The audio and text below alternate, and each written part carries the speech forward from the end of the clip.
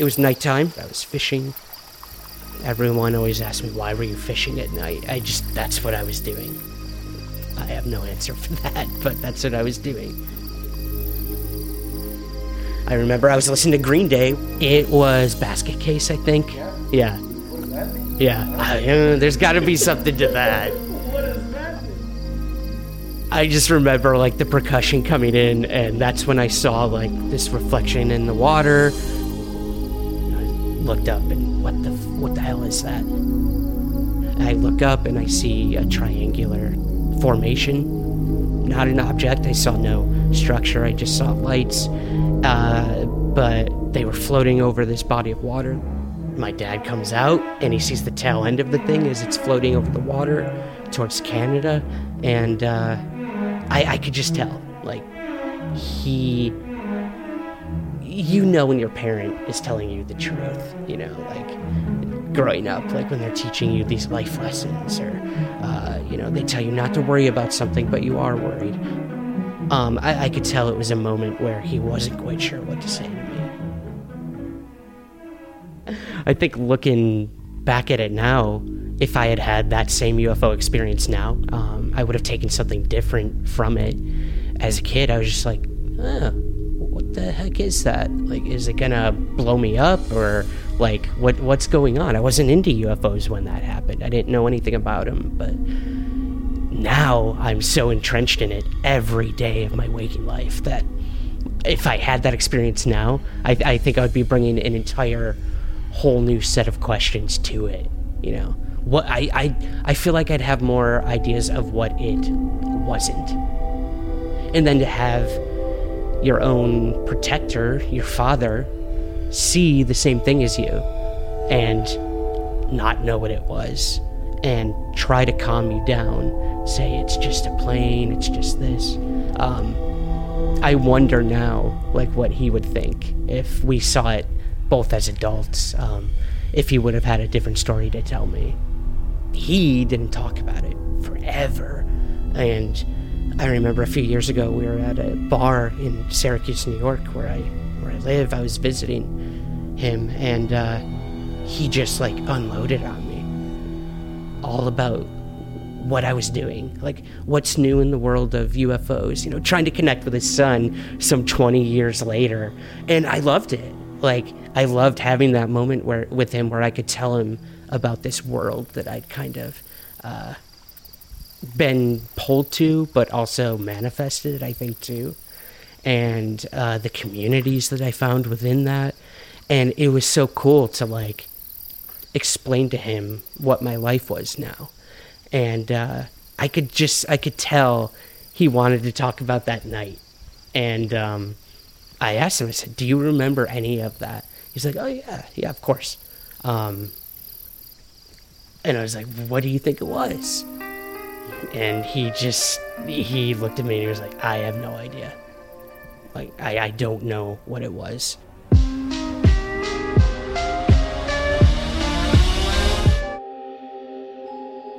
I'm Jim Perry, and you are listening to Euphomet, a show about the unknown and our relationship to it. On this edition, a storyteller, redefining his own, carrying the anomalous experiences of others with him while spiraling into the unknown. UFOs, alien abductions, and something altogether more strange. Next, on Euphomet.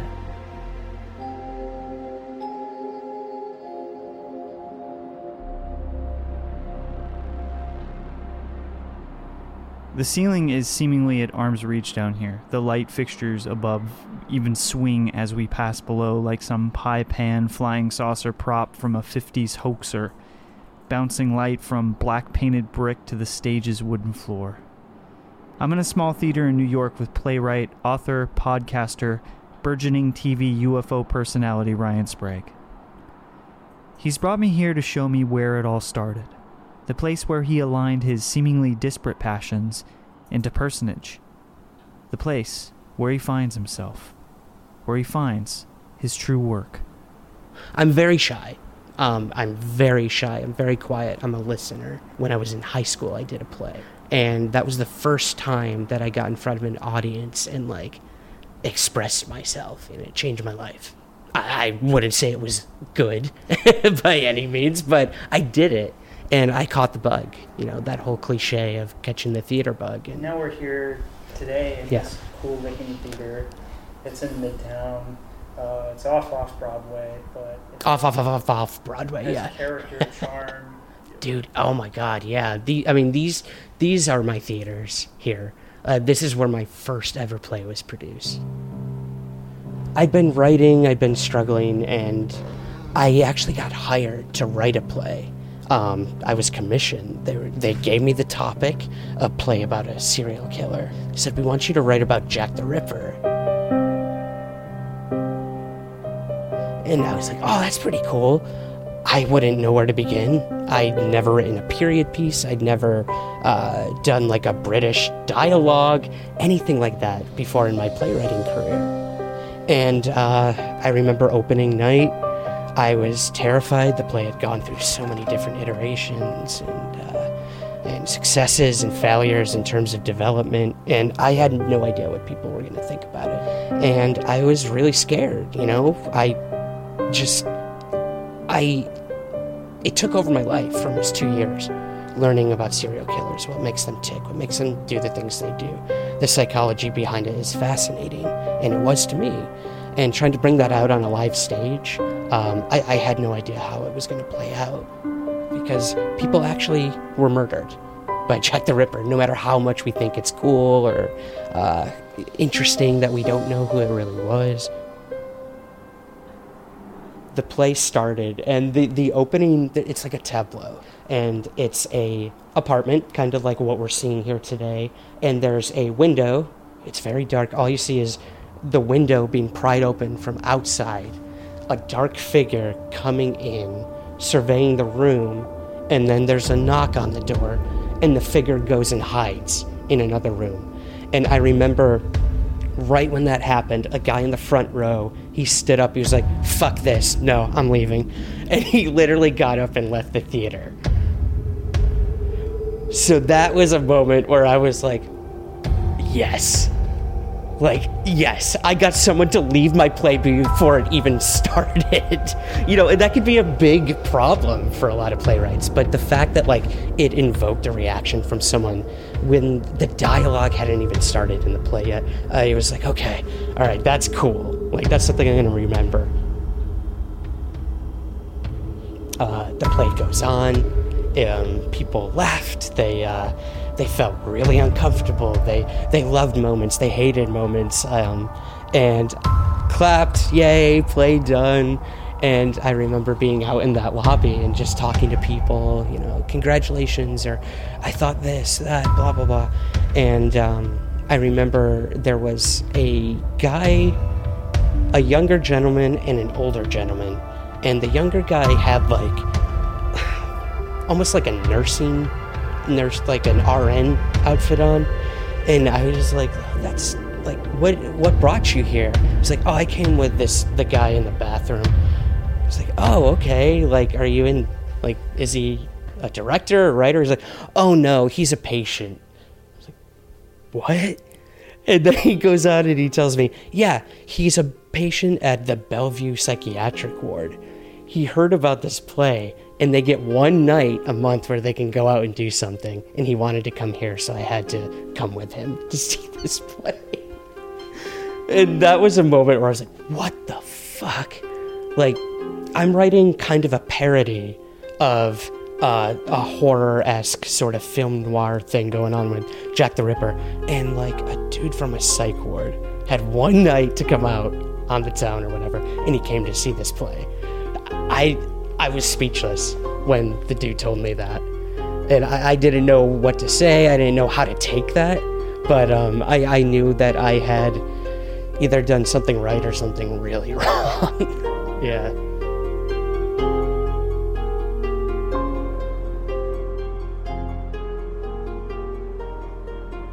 Through theater, Ryan meets his future mentor, famed writer Peter Robbins, author of seminal UFO works, including a landmark investigation into a 1980 encounter at a U.S. Air Force base in England, known widely as the Rendlesham Forest Incident. With help from Robbins, Ryan is finally able to marry his passions in theater and UFO when he pens a play based off the event and Robbins' investigation. Work on the play ignites Ryan's ambition to continue UFO research, and in no time he's following closer in his mentor's footsteps than ever. With boots on the ground, collecting stories from real experiencers, he starts work on his first UFO book, Somewhere in the Skies. I remember the first abductee I ever interviewed. I was flying to Arizona to interview this woman, and the whole way there, I'm like, what am I doing? Like, this is ridiculous. Like, I'm so on the fence about alien abduction. Like, it's just, I don't know. I'm gonna be judgmental the minute I meet her and this, that. And I remember meeting her at a diner, and her husband was with her, which I wasn't expecting. I thought it was just gonna be us. And the minute I met her and she hugged me and we sat down and like had a meal together, I was like, okay, this is actually normal. This is cool. She's not some like weird new agey person like saying she's a star seed and all this. Again, you know, I'm not one to judge. But we sat there, we ate, and then we had to come face to face with the fact that I'm here for a reason. Like, I need to hear your story. And I just remember her diving into it.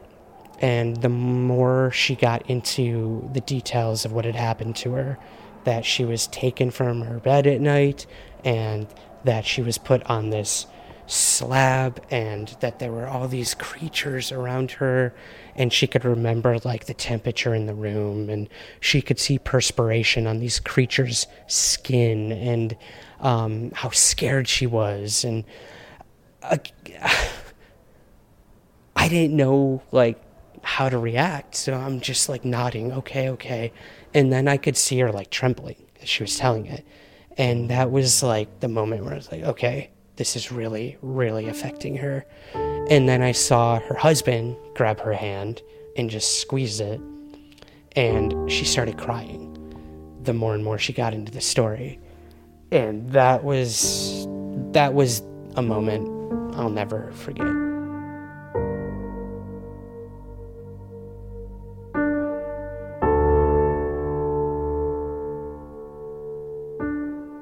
No matter what happened to her, recalling this memory of whatever it was affected her so deeply.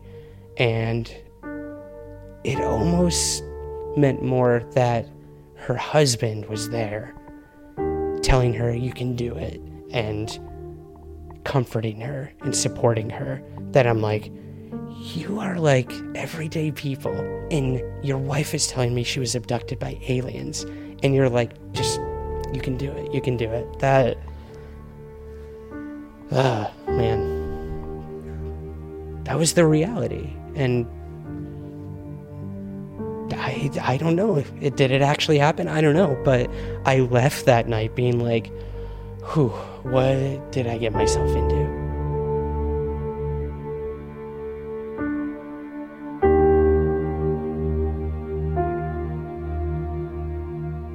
I went there being like, this is going to be a cool story that I can maybe put in a book.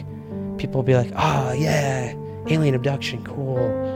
And I left being like, shit, like, I have a responsibility to this woman. She never told this to anyone else. And she agreed to do it with me because she trusted me. And that was the first story I recorded for my book. And from there, it had to live up to that level for me of, I need these people to trust me, and I need to trust them.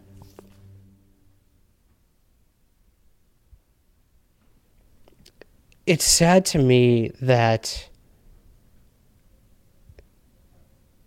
no one will believe them, and that we can live in a world that claims, or I should say a society that claims to be so open-minded and accepting.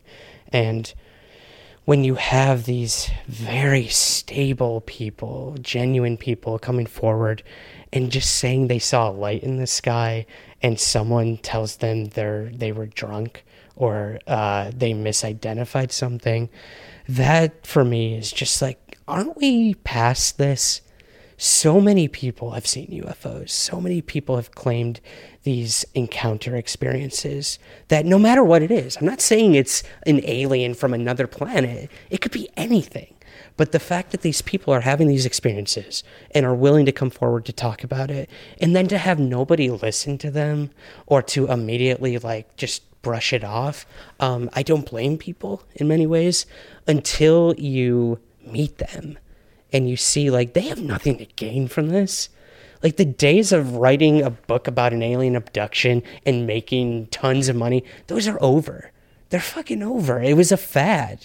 And now you still have people telling those stories. Like, are they trying to, like, hold on tight to those last moments of, like, you know, prosperity? Maybe. But for all those people who might be making up shit, there's 10 people behind them who are telling the truth. And I honestly believe that.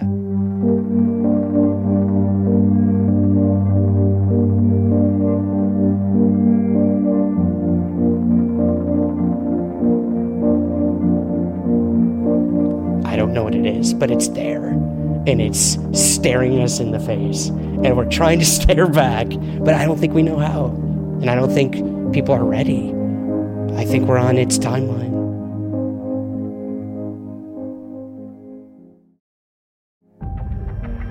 So this was 2 years ago. I was speaking at a UFO conference, or not a UFO conference, more of like a esoteric conference. You know, you had the ghost hunter there, you had the ufologist, you had the cryptozoologist, and it was cool. It was great. Like, I was learning stuff, I was experiencing new things, and they invited me out to Nova Scotia, which I'd never been to. Growing up pretty close to Canada, I just never made it that far. And part of our like initiation that weekend was to go on a ghost hunt, which I'd never done before in my life. You know, I'd seen all the TV shows, I'd heard about, you know, what goes on at these things. And honestly, man, like, I went in thinking, I'm just gonna play the role. Like, it'll be cool, like, we'll act like some crazy shit happened and have a good spook and go on with the weekend. So we went to this historically haunted place in Nova Scotia called the Queens County Museum. It had a really long history of the indigenous people who had lived there for so long, and then, you know, the settlers that came in after that. So you just got endless amounts of history in this place.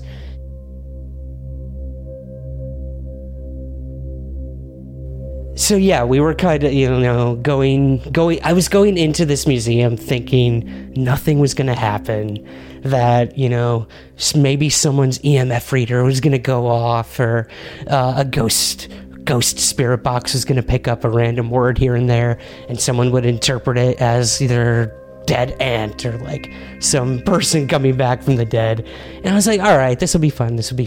So I remember going throughout the museum and kind of just rolling my eyes when people are like, oh, look at that up there. Like, there's something up there. I can see it. I can feel it.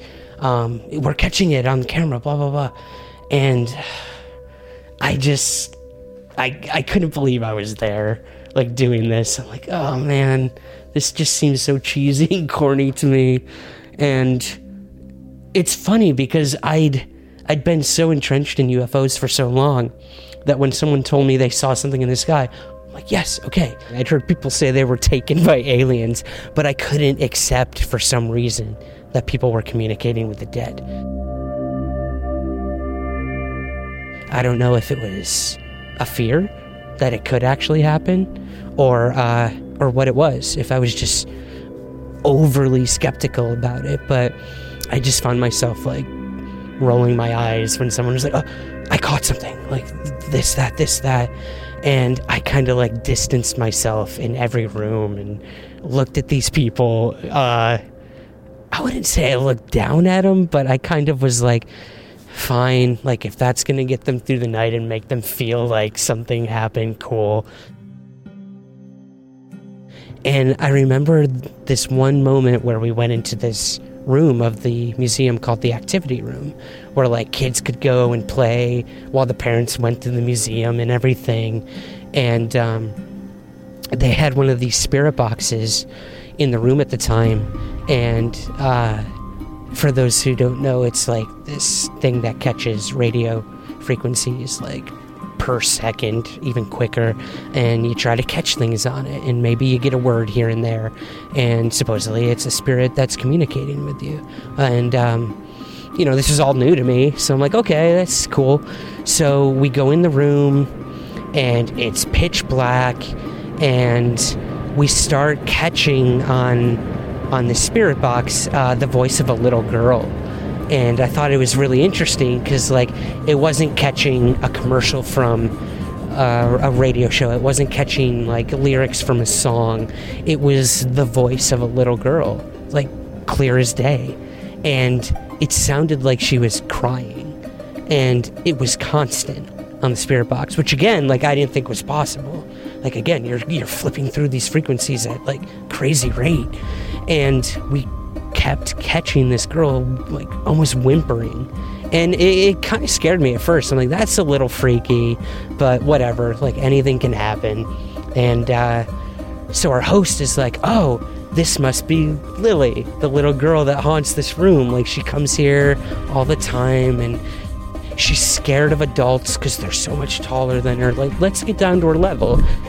So we literally all crouched down to get down to this girl's level, and I'm playing along. I'm like, okay, like, I see where this is going. Let's, like, I'll go with it. Like, Lily's here, let's see what happens next. Yep, we're down on the ground.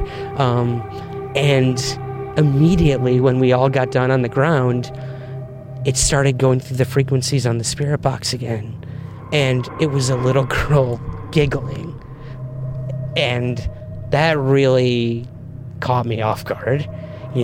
Crying, she's scared. Sit down, giggle, she's happy, she's comfortable with us now. And it seemed to be a few minutes of just playfulness with whatever was coming through the spirit box. And again, I was very skeptical about everything going on.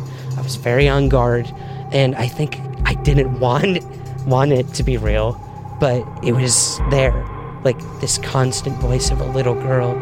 And I kind of just sat there, and I took it in, and I tried to take it in stride. And then I remember we were sitting in silence, just feeling the room out. And I was sitting cross-legged on the ground. And for a brief moment, I felt a weight on my legs. And they just, like, hit the ground. Like someone had hopped into my lap. And I felt fingers. I'm not kidding. I, like, felt actual fingers on my neck. Like someone was sitting in my lap and hugging me.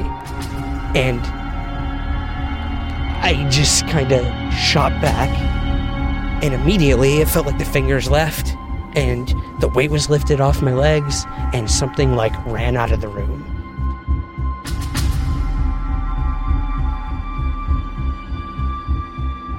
And I looked in the doorway of the room, and my buddy Greg Bishop was standing in the doorway, and immediately when I felt the weight lift and this cold rush leave the room, he, like, stepped aside in the doorway like someone had run past him. And he looked over at me, and I'm, like, in the corner, white as a ghost, like something just left my lap. And he's in the doorway, like something just passed me. And we made eye contact, like, what the fuck just happened?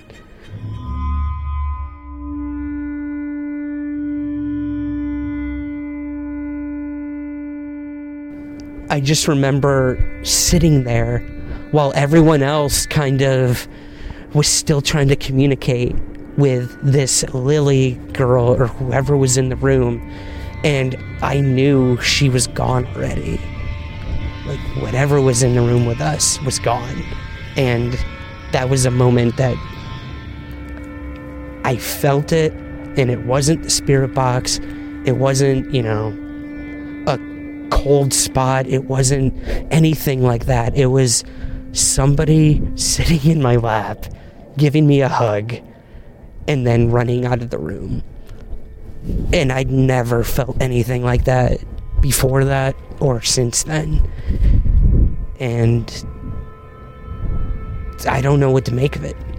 I don't know if it was a spirit, if I had conjured this image in my head of this little girl in the room and I made more of something that wasn't there, but I can't remember ever feeling so much in the moment except when I had my own UFO sighting as a kid. And the world was so clear in that moment for me. And I just remember getting up and leaving the room, and everyone went on and did their things, catching orbs and things going off on their devices, and I just got so overwhelmed with like emotion, and I was scared, but I was also like happy. I don't know. I don't know what it was, but I had to leave the museum, and I just went out into the front parking lot by myself, and I kind of like caught my breath, and I didn't know what to do next. I was in another country, on an island, stuck there, and I just had my fucking like paradigm shifted, and I felt like I was 12 years old again. Like I wanted my mom. I wanted someone to tell me that didn't happen, but I just kind of, I don't know, I just stood up there for God knows how long until someone came out and was like, "You all right, man? Like, what's going on?" And I just remember that whole weekend, I was more in tune with everything around me.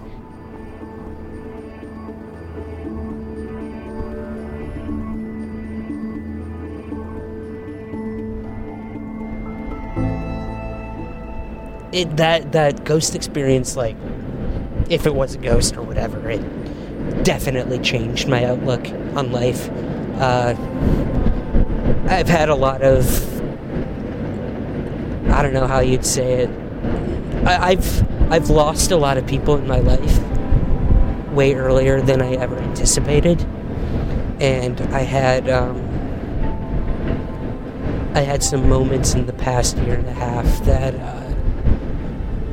in my personal life with family that just hits you out of nowhere and makes you realize like anything can happen at the drop of a dime and life can stop.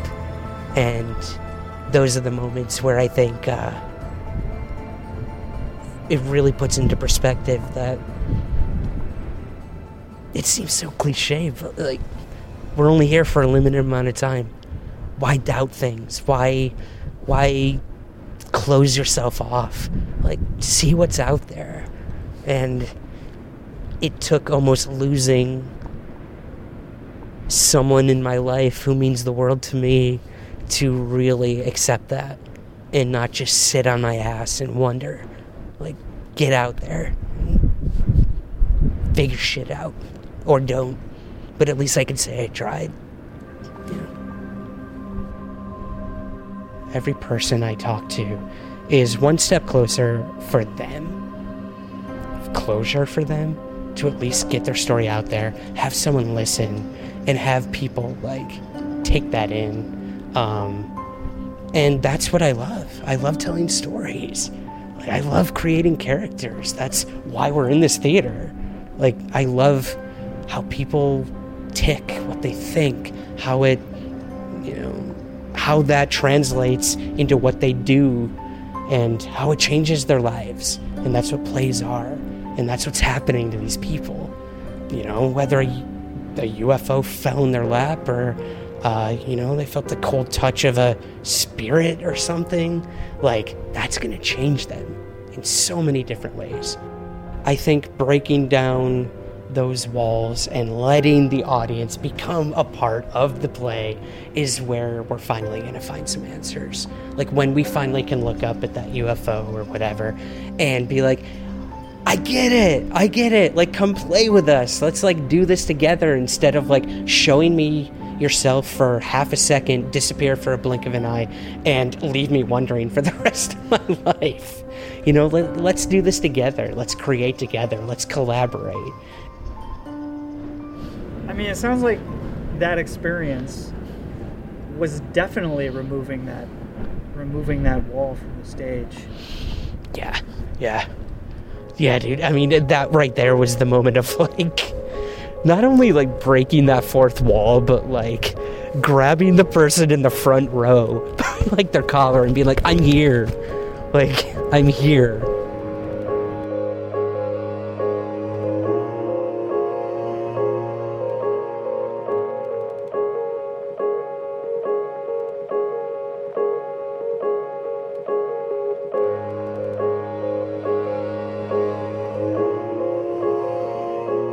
Thank you for listening to this edition of Euphomet. This podcast is only a part of the story. To see more, go watch this episode's video vignette exclusively on Planet Weird's YouTube channel or find it at euphomet.com. Carl Pfeiffer, director of the popular web series Hellier and past Euphomet feature, is traveling with me all season long and really realizing Euphomet cinematically, so don't miss watching these short films. Subscribe to Ryan Sprague's podcast, Somewhere in the Skies, wherever you listen to podcasts. Make sure to join us on Facebook. Our group, the Society of Euphomet, is where myself and listeners go to share their own experiences and talk about the show. Please join us on there. You can find us on Twitter and Instagram at Euphomet and me at It's Jim Perry. And I must thank all of our Patreon members. There's a season 2 because of you. If you are not yet a member, we could always use your help, so please consider joining. You'll get access to Euphomet the Original Series, brand new conversations, and more. Find it all at patreon.com/Euphomet. And of course, please remember to subscribe, rate, and review us on iTunes.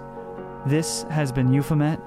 I'm Jim Perry, and until next time, keep looking up.